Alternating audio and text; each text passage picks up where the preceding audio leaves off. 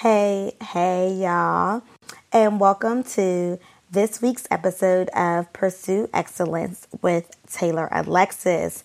So, before I get started, I just want to say that I just feel so refreshed, y'all. I just got back to DC. I've been off working from home for about a week for the Easter holiday. I was able to see my family and my best friends that I haven't seen in a while. So I'm just excited to be back. I'm refreshed. Baby girl is over here hype, y'all. But to get back to the episode, we will be talking about gentrification and specifically the gentrification that is going on in the DC area. So for a lot of you that do not know, I currently reside in the district, but I am originally from Pittsburgh, Pennsylvania. I grew up and went to high school in Pittsburgh, graduated high school, came to DC, went to college, Howard University, shout out to HU. But yeah, graduated Howard, stayed here in DC afterwards, and now I work here. So that's just a little backstory about me.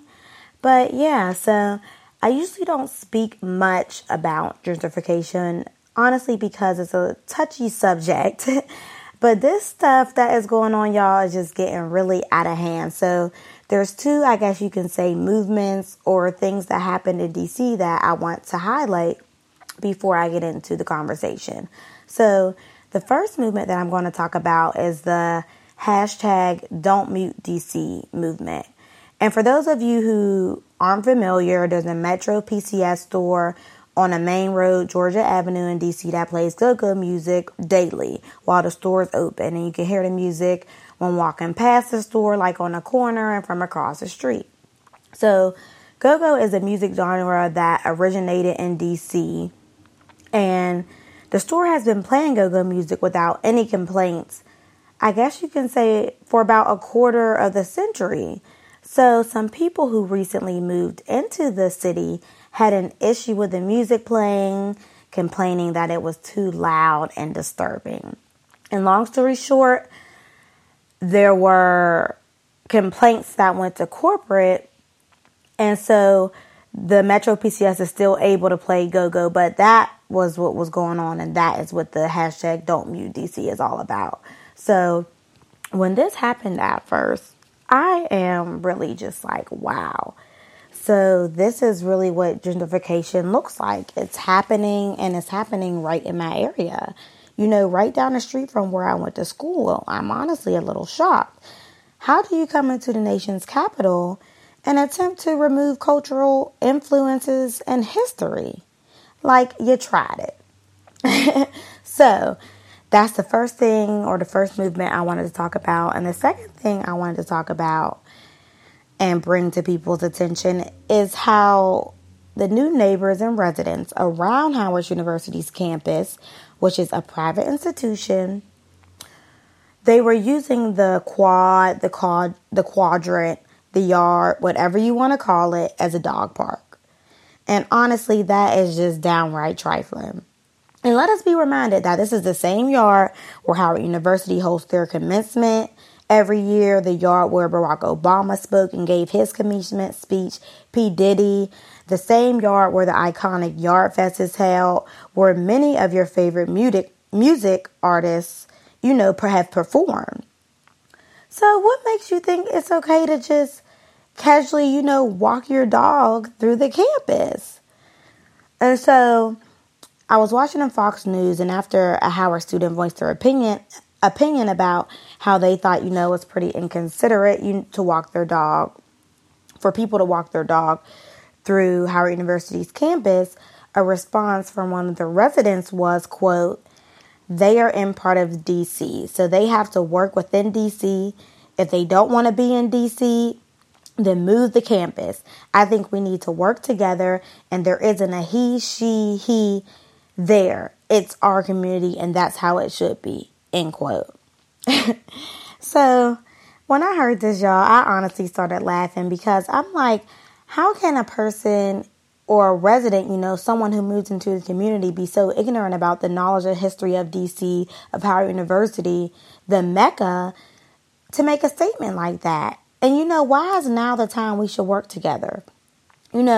After people have been pushed out of their homes that some people have lived in for 50 years, 20 years, simply because the property value has risen and, now there's a profit to be made in the area.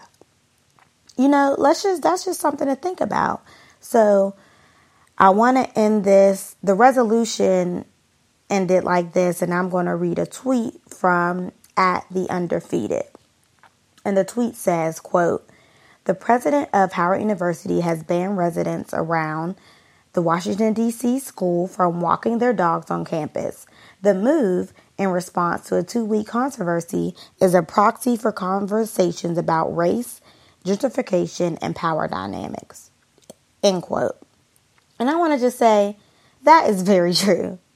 And it really has, because I'm confused. Because wait, hold up. Wasn't Howard just claimed to be too dangerous to live around?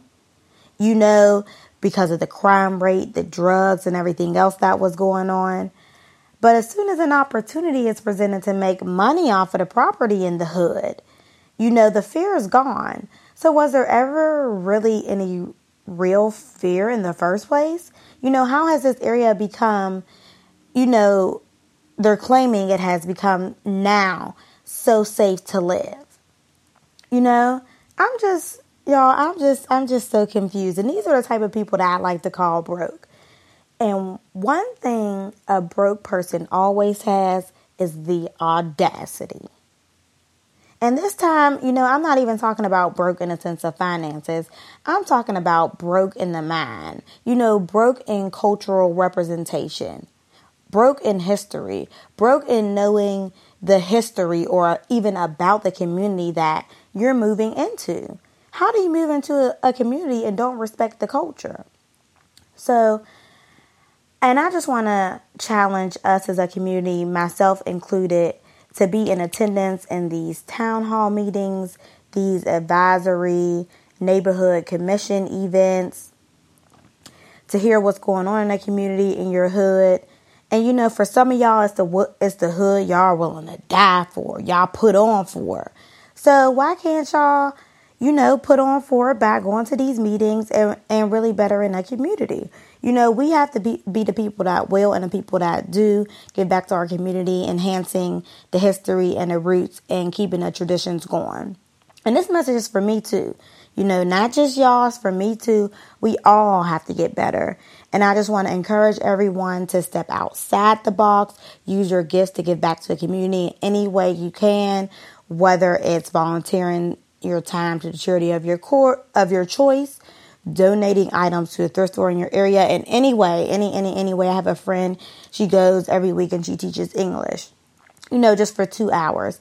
So some things that I do in the DC area, I like working with youth and eating and feeding people. So I volunteer at this program called College Bound. I'll have the link in the show notes for you. And I feed the homeless sometimes at this place called SOME, which stands for So Others Might Eat. So I will put the College Bound and SOME, both of their websites, in the show notes. And that is all I have for you today. So make sure you leave reviews, spread the word, and just be blessed. If you want to learn more about how you can help with the community in the DC area, I will also leave a link to the advisory neighborhood commissions meetings in the show notes as well. And also, y'all, follow me on social media. I have Facebook and Instagram, but I'm the most active on Instagram. So follow me at @TaeDizzle_, TAEDIZZLE_, and visit my website, or you can contact me through my website as well at www.tayloralexiswright.com. So that is all for today, folks. Toodles.